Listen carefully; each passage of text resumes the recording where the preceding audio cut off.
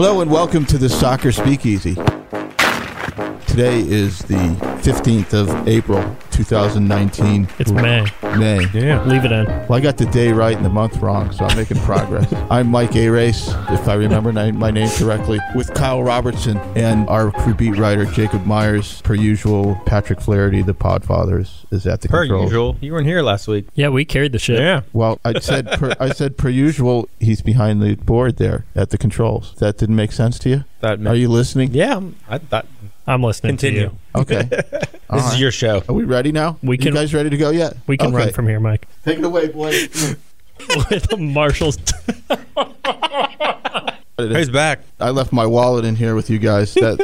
That's a major mistake. Welcome back. Phone. Yeah, welcome back. Let's go here. We'll start with last week. There were two coaches fired just about a week ago, 8 days ago to be exact. For one of them, Alan Koch was pink slipped after 11 games in Cincinnati. And at the time, the FCCs were... Did they ever get mixed up with the Federal Communications Commission? I think so, yeah. At the time, they were 2-7-2 and tied for last place. Tellingly, they had 0 goals in April, and at the time he was fired, they had 1 goal in a 7-game stretch on a penalty kick. Now, when I read that as the crew was going into the game against the Galaxy on Wednesday, I was like, man, that sounds awfully familiar. Now, Caleb Porter's in a much different position. We'll get into that in a second. The other coach who bought it, not surprisingly, was Brad Friedel for New England. Or do you say Friedel? I say Friedel. I think it's Friedel. All right. Rhymes with Fritos.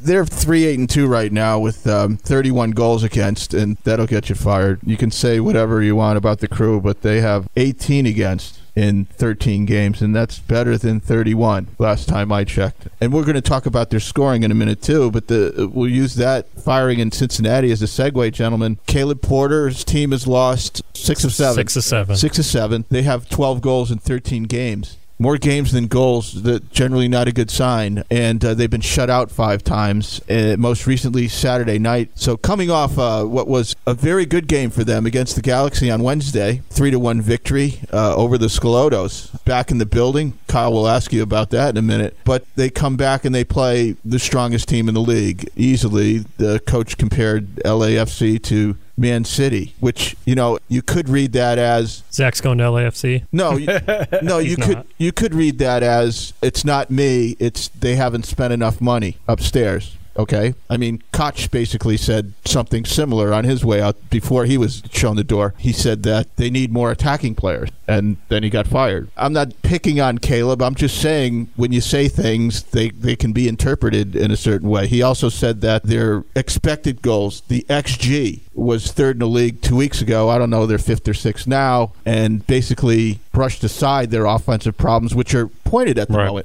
Now, there was a lot of truth in his post-game. Some fans are a little hard on him and call it excuses, but there is truth in the fact that they've had to change their system, Jacob, this year because they've been decimated by injuries on the flanks. Yeah. On the flanks. And their wings haven't been great, but we're kind of used to that here. But, they lost Milton Valenzuela on one side and Harrison Awful on the other to long-term injuries. Valenzuela's out for the year. Awful just got his jaw unhinged. Had the wires taken off it or whatever. He had a broken jaw. They went out and got Waylon Francis right off the hop, which was a terrific acquisition given their need at the position. And he was not available Saturday night, nor was Zach Steffen. So this very good, very veteran defensive team that has traditionally had trouble scoring. Let's not forget, I think they were shut out, 8 times last year, maybe more. I ran some numbers, and they'll be in a column that's running tomorrow. But I want to talk to you guys about this. Their budget was just basically made available to them this spring. They made 2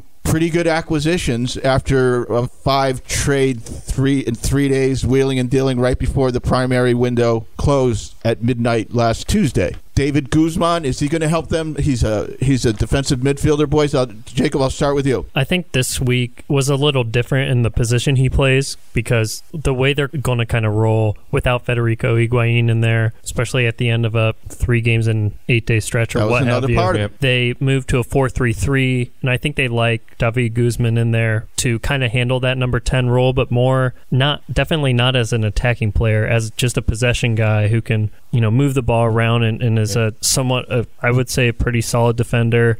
in his track record. So he's not going to help any scoring per se, but he can help in the middle there of just giving more depth. Right. I actually think that he'll help the offense a little bit more. I think he's a little bit more offensive than Trapp and Artur. You saw how aggressive. He's definitely more physical. Yeah, and I think and that's something they need in the middle. Yeah, and I think the last 15 minutes against LAFC, I think that's going to be your lineup.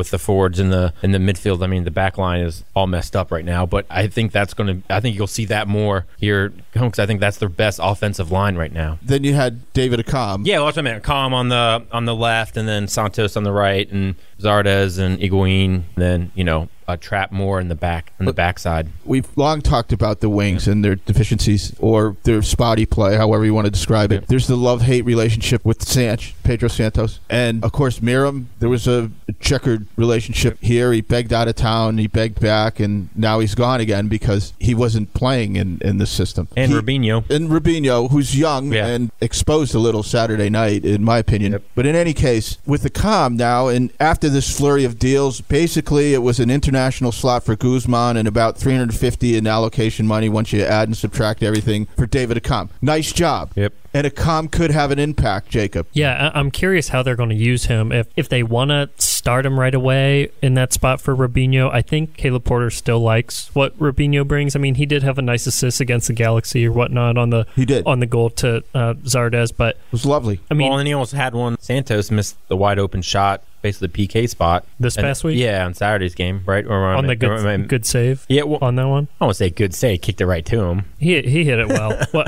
either way, Rubinho had some chances where he's got to be better in the decision making, and Caleb Porter said that after the game. And first touch as well. And first touch, yeah. So I'm curious if David Accam brings that. I think there's reason to believe in the past that he can. And it's different, in the case of Accam versus Justin Miram, two guys that had really good years, tapered off, and haven't necessarily gotten back to that level yet. Accam was more from an injury. Miram is just another case. Accam was also, he was stuck in the wrong formation in Philadelphia. They knew it. They even showcased him. But I think But with Accam and Miram, you're talking about two different players, and I think a potential upgrade, not just for a change of scenery for Accam, and not to mention Miram, who we should say, yeoman's work here. He was a terrific member of the crew. 188 games, 37 goals, and one spectacular season. So, hat tip to him. But David Accam remains used to be probably the fastest player in the league, still one of the fastest, Kyle, and he can, unlike Miram, he can keep a defense honest. Right, and I think that's what you're seeing a lot during their goalless streak of not scoring very many goals is that, Zardes wasn't getting the ball in position. Right. He was getting a lot of double teamed. He was, and with a faster winger, you hope that they create a little bit more separation. And, we talked about this in the last podcast that if he can get out there and get ahead and down the flanks, he'll be crossing balls in to Zardes where that's where, he does his magic and he scores a lot of goals. I think in the last few games, they would get to the wing, they'd get to the ends, then kind of dilly-dally around and then kind of cross it in. By that time, it's too late. Zardes is his best when he's running forward to the ball, from those crosses in from the backside or from wherever that they're coming. And I think that you'll see more of that. I mean, I think Crew fans would like to see more of that going forward and not going down to the ends, kind of make some moves and then trying to figure out where to go or where to be. Zardes is his best when I said when he's running in from the crosses and doing his one-touch goals or his volleys or that kind of stuff. Yeah, exactly. I mean, what Caleb Porter wants on the wings is a pocket winger and a guy who can run behind the lines. And what I mean by pocket winger, and we talked about this, is, to a lack of a poor definition, is someone like Pedro Santos who can be a little bit in the middle, more of a distributor, can send the ball in from different angles and also attack in the box as well. And I'm curious now, we'll see how long Waylon Francis might be out with, I believe it's a quad injury. I talked to him after the game. With Josh Williams now being at the right back and Hector Jimenez moving over to left back, they're going to have to do some different things on offense because Josh Williams isn't going to run down on the sides, give width there. He tried. He did a couple times, but I'm curious if maybe Accam will be on the right side to give them that now and put Pedro Santos, if that is the starting wingers on the left. Seeing Awful and Santos if he's technically your pocket winger and Awful can get down. Right, and that's the other thing. So yeah. All right, for Supporter Shield, Jacob, what has Caleb Porter been talking about this week at practice? It was a rocky sort of post-game, or at least, not rocky is the wrong word to describe it. He did spend 3 minutes and 15 seconds right off the top basically saying we're better than anyone thinks we are after they'd lost their 6th game in 7. And that does hurt, by the way, losing at that clip. They're now in 7th place, 5-7-1 with 16 points. They're tied in the middle there with Toronto, which has played fewer games, has played 4 fewer. I think Toronto's played 10, and Chicago, which has played 12. So, and Toronto's scored 22 goals, and even Chicago has 19. But all of this, especially when you throw in the 5 shutouts, it is a drag. Yeah. And I know he's pushing back against that and standing behind his players and everything and trying to sell as best he can while they're in this interim before they get to the next transfer window, because they are now capable and prepared to actually make a splash. Talk about what Porter's been addressing this week, how he's been defending what has been a really difficult stretch, and what he plans to do going forward. I think he's still just sticking with the same line of he likes the play that he's seen, and he thinks that if they continue on this track and also improving each week, which he's, I guess, seeing some improvements in each week, even from this past week against LAFC, I think he's confident not just that scoring will come. I mean, he is making adjustments along those ways. It's not just like, yeah, if we continue to do this, I know the scoring will break through. He knows they have to do better, and he's trying to make adjustments in the intermediate to affect that. But I think he's still really confident in this group, even though they're 5-7-1, what have you. So they're back on 1 game a week now until after that June 1st date, and they have a big break until the 23rd, where they have another home game. So I think if they get some wins there, the narrative is completely flipped. What's their XW? Well, I hope it would be more than they've scored. Yeah. But the XG.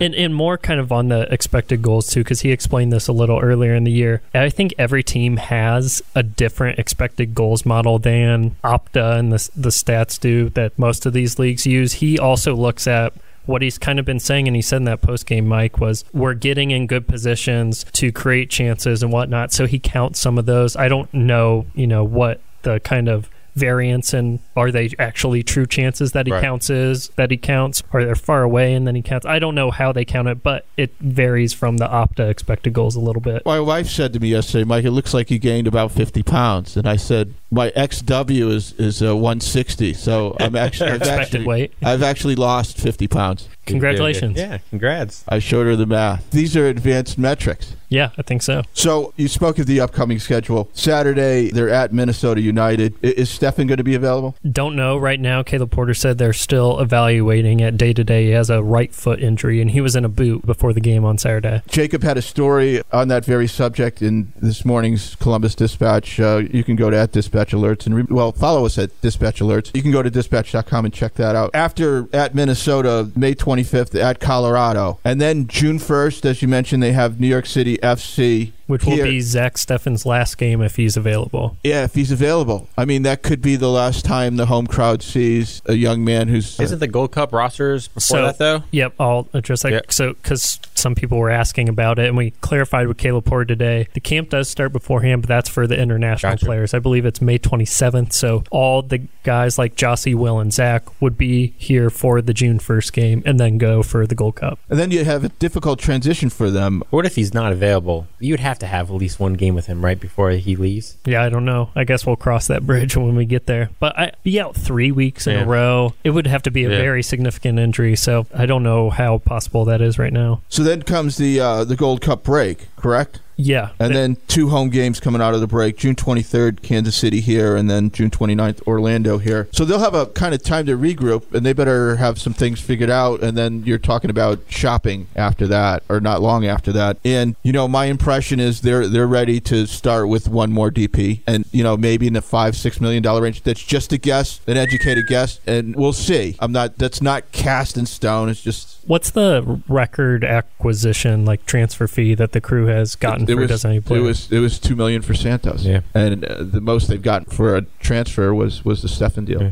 I would be shocked if they didn't shatter that $2 million. Yeah. Right. That's a good way to put it. And, thanks for contributing. Well, let's talk about this. Yeah, designated players. Jossie Zardes exactly. signs the contract extension that makes him a designated player. And, going over it for 20-some minutes of understanding the 2 most famous acronyms in sports, TAM and GAM. The way I understand is because he he replaced Federico Higuain as a designated player, which the Crew now apply targeted allocation money to Higuain, whatever he's making over that maximum salary cap for a player. Just over $1 million, right? It was 1.1 according to the Players Union data, which that has not come out yet for 2019. But Zardes either has to make at the 1.1 or more because he's replacing that player. Gotcha. So based on that, reason to believe that he's the highest paid player on the Crew this year. And they'll buy down Higuain? Yeah, he's no longer a designated player, so they're using Tam. Well, I think it's a good move. Kind of say, hey, he's with Zach leaving, and Will kind of in between. Like, hey, he's kind of like our guy. He's the goal scorer. Absolutely. I think it's a good move to kind of say, hey, he's the face of the franchise. Get him out there and deserved. Yeah, because I think the coaching staff too, because this is a different coaching staff, that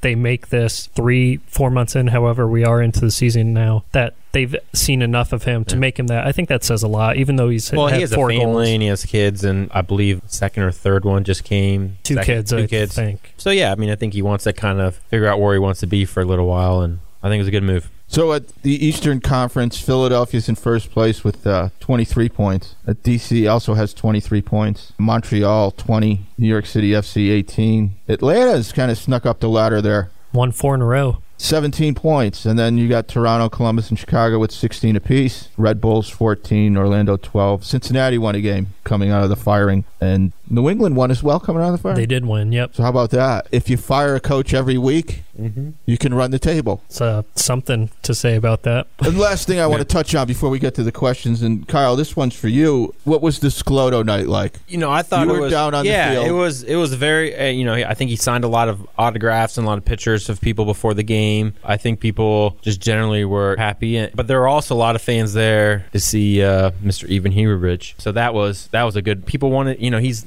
one of the faces of the league. So in the section where I was shooting from, every time he got a touch, there was a ooh, there was an ah, and there was a kind of a grumbling, when Stefan made that save in the second half. So he almost had a wondrous goal off that volley. He just oozes danger, man. But it was the same thing too on Saturday night too, where record crowd for the season. We should people mention. wanted to see. There were a lot of people who probably weren't at Crew games this year to see Carlos Villa, play, and they cheered when he got the third goal there to kind of, really, and one heck of a goal too. As for the attendance thing, I mean, this is when it picks up traditionally, and we're not going to talk about it. No, but this is when it starts late May. The attendance kicks in. That's the way it is. And getting back to Wednesday night, it was the only weird thing is you didn't want to talk about it right afterwards. Yeah, that was the only that was they kind of got their butts kicked. Yeah, well, but still, he's like Mike will probably him and McBride are the two people that are on the Mount Rushmore of Crew. Well, yeah, but you know what I mean, though. Right. No, you start with them and Frankie for sure. Yeah. Those are your three. Now they didn't, and I know Sean Mitchell was out there in Twitter world, probably somewhere in the middle of South Dakota, and I heard it's beautiful this time of year. He had tweeted something. The Buffaloes are roaming. Yeah. The Buffalo are roaming, I should say. But he said, didn't they recognize him? And I wasn't there, and I said, well, let's throw this to Jacob. Did they recognize him? No, we talked to Bez before the game, so it really wasn't too much on my radar in terms of things. But I know responses I got from fans is people cheered whenever he passed a section and he gave a wave or whatnot. But as far as a big announcement, I don't think there was one. So, no. And I think it'll come, just a matter of time. Yeah, that may have been planned by him or something. I don't know. I do know he was certainly well received by the Nordic, and it was well done on television. I saw the game on TV, and Neil and Dwight were really good with that, per usual, if I may use such a phrase as per usual. And now let's get to the questions, Kyle. All right. What do we got? We're going to start off first with the DP. Somebody wants to know if Zardes getting the DP signing is a good thing or bad, and what is expected when Biz says they're going to go after another DP. So I know we touched on it a little bit, but yeah, they're going to go after another one. This was not the one he was talking about at all. And I think it is a good thing. I mean, he had a big year last year, and I would assume since they gave this extension, he was coming up on the end of a deal, so they had to pay him more, and it ended up being in DP range. So, and Bez did talk about that they have guys, including Milton, who is not not on the DP list because he's injured the whole year, but Pedro Santos too, like Higuain, they can buy down with allocation money. I mean, he's a young DP, so that's not it's not in the same. I mean, I think they're I think those are like $500,000, right? But like $500,000, for a young DP or something, right? Or is it ownership wants to be careful and management? I mean, ownership wants to be aggressive, and management is going to go about their aggression with care. And then we come back to it every week. It'll fit into a larger plan of being ready for the new stadium in 2 years. All right, and then the second part is another question, but it's still talking about the DP. But are there any advantages or disadvantages when buying down an old DP deal? Like, is there? I guess the one thing was maybe because they bought down the one, it had to be over the 1.1, right? Yeah, I know what you're saying. So, and another thing to kind of go along with that, what makes me think Zardes might be the highest paid player is they're not going to spend, like, they could have made this deal and then bought down Zardes, which would have just meant they spent more targeted allocation money. I mean, that they bought down Higuain, they didn't on Pedro Santos, so they could still do him as far as buying down. So I don't think there's any advantage or disadvantage of that, but they're being smart with their money. Yeah, you're spending the same money, you're just using Tamil. It doesn't mean Higuain's making less. All right, kind of touched on this a little bit, but we have a lot of questions. So any update on the exact date when Zach is leaving, and is there any reason why the Crew organization hasn't done anything to announce when he is leaving? So I would assume they make some type of recognition. I haven't heard anything, but as far as the last game, it'd be June 1st if depending on this injury and whatnot. But I think what I remember when I talked to him in preseason,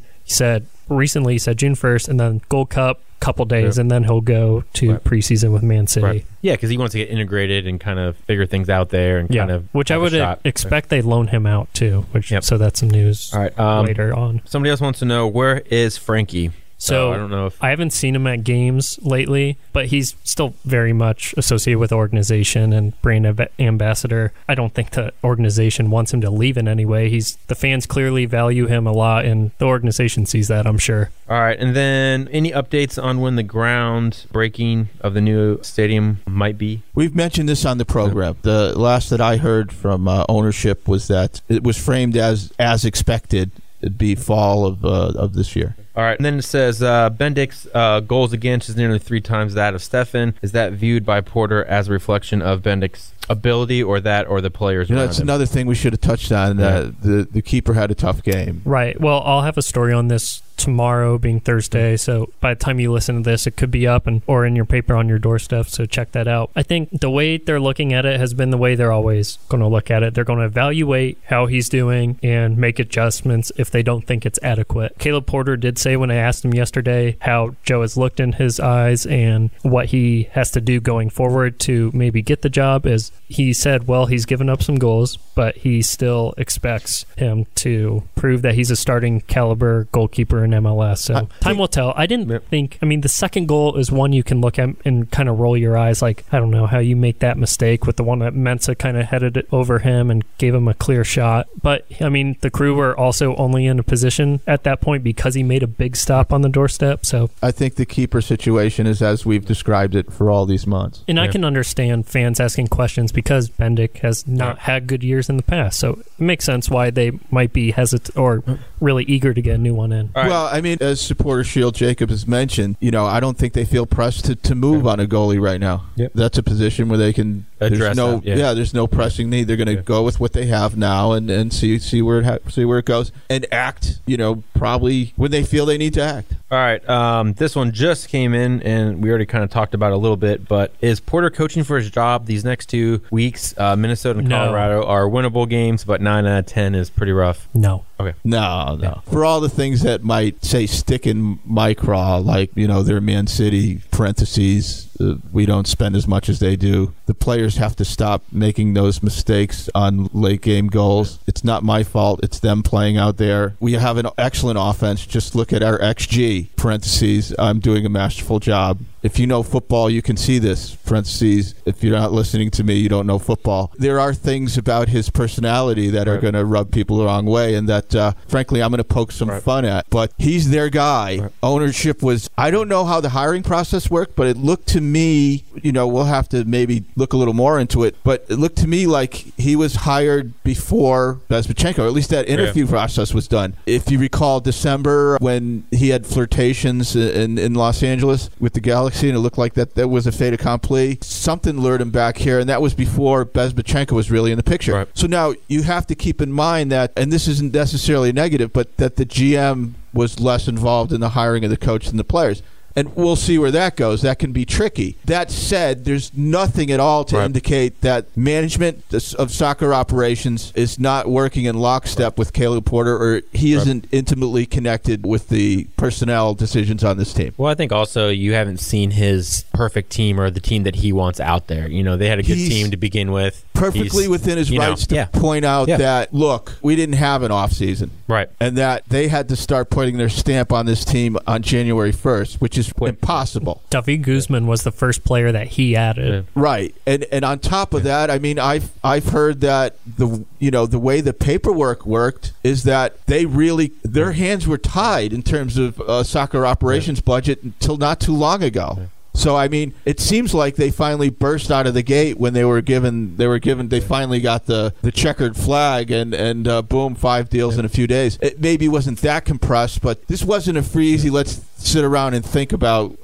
what we want to do because we have the luxury. They had no luxuries. And so, is Porter in trouble? No, absolutely not. All right. Also, has Porter give any indication about a permanent formation change to a 4-3-3? No, I think it's when they don't have Higuain in there as the number 10. I think they use it, though. Yeah, I mean, I do. I think even if they're whole, and I think you wake up in the middle of August, and that's a formation they might use. Yeah. Well, in 2015, he switched to one late in the year, and they made that huge run and ended up winning the MLS Cup. You don't have to remind Crew. I think it's a good point. It's a good. But they're having trouble. Yeah. Look, they've traditionally generated their service from the flanks for obvious reasons, injuries, etc. Mostly personnel. They've been hampered. Right. And so you have to think of other ways to generate offense. And we saw him play much more direct against the Galaxy, didn't we, Jacob? Yep. Yeah, absolutely. We can talk about formations, but I think the 4-3-3 may play into how they think. I mean, even Berhalter changed formations. But it took him a while, though. Yeah, it took him a while, but I think he learned his lesson. All right, last question. This is a good one. I believe today is the 20th anniversary of Crew Stadium / Mafre Stadium. What? First game, right? Yeah, the first game, yeah. So somebody wants to know, what are your favorite memories in the last 20 years at the stadium? You guys go. I have a list, so I have, that this one comes just off the top of my head, but I always, because you threw that before we came on the air and before you guys threw me off. You can follow along on Twitter too. I could have outside, yeah. That's true. Follow us along at Dispatch Alerts and at dispatch.com. And Patrick Flaherty will have that out there. I believe you're tagged in the tweets, too. Well, I didn't look at them. I was busy prepping for the show. What's your job? You came in late, Kyle. Your job's a question. That's fine, Worthy. You had to find parking. Now, one that sprang immediately to mind, I mean, there's the whole 08 season, which was magical, and there's any number of moments there. It was the way Schelotto owned that season, you just knew they were going to win almost. By mid-season, they were unstoppable, and you knew it. And it's like they'd be down here, not playing well there, and then you knew, okay, here comes some kind of set piece, and Chad Marshall's going to score, or Gavin's going to score because Schelotto told him to go over in the corner and to get him the ball. Why? Just do it. Eddie Gavin. Miss him. I miss Gavin. Yeah, he's good. But for all that, I always think of the Dos Acero, I think it was 09 when Frankie started that game against Mexico, and he might have been man of the match. Well, I think Bradley was, because I think he had the two. Did he have the 2 goals? Was that a storm one? Was that the? I have to look it up. That was just February. Was it where it was like a tornado like 3 hours before? No, but I remember the game because Frankie was so happy with the victory that the Mexican coach thought he was talking smack or something like that. And so it was an assistant, Paco Ramirez. There you go. Just cuffed Frankie about the ears in the tunnel. And that's texture. That's stadium texture. All right, here's my list. I did this morning at the gym. There are 3 that are on the honorable mentions. You have the Women's World Cup, which I wasn't at. I was there for that. The U.S. Open Cup Championship game, won here, and the U.S. national team game against Mexico on 9/11. That was pretty epic and a lot of just USA chants and everything. But here's my top 10 of moments for myself. So number 10, when I first started here, they did a lot of high school football games there, and it was really cool because they would put the teams from the different communities, like the Davidson versus Darbys, and the stadium would be completely full. The Westervilles, the Pickeringtons, the Reynoldsburg, big time schools that wouldn't play because there would be a home field advantage. So that was like really, really cool. So that was number 10. Number 9 was the Michael Bradley scoring the 2 goals in the Dos Acero. I think that was Dos Acero 3. Before there was a huge storm. Patrick, how are we doing on time here? Well, I'm going fast. All right. Next is my high school Hillary Davidson won a state championship in 2007. 7 was the World Trap winning state championship in PKs against, I believe, St. Ed's, and they were the number 1 team in the nation. Number 6 was the MLS Cup against Portland in 2015. I'm sorry, that ball was out. Oh, yeah. Okay, number 5 was when the Crew won the Eastern Conference Finals against the Fire and Brian McBride at Mount Fire Stadium. That was pretty awesome. 4 was the last Dos Cicero game when Donovan scored and then Clint missed the PK. Yeah, to keep it Dos Cicero, yeah. 3 was the first ever game against the Revolution because I was a fan. Clint, huh? Yeah. Not Dempsey? Yeah, or Deuce. Oh, wow. But anyway, that was just a big moment, and then 2, I would say it's the Save the Crew game, the end of the regular season last year when they announced that they were saving it. That was pretty awesome, before the game. And then number 1 was the first Dos Cicero game because that kind of kick-started the whole thing. And I remember being a fan and, the Mexican national team didn't even come out for warm-ups, during the game because it was so cold. So those are my... La Guerra Fria. Yeah, was it the Cold War? Yeah, that's what it's known as in Mexico. Yeah, don't have many because I didn't go to games in high school or at Ohio State. I went to a couple, but I was at that Women's World Cup game. Really cool. I think if I can remember that far back, I was only maybe 3 rows up, and definitely didn't know the significance at the time. But that was cool. And then I saw St. Charles playing the state championship in my high school, so that was cool.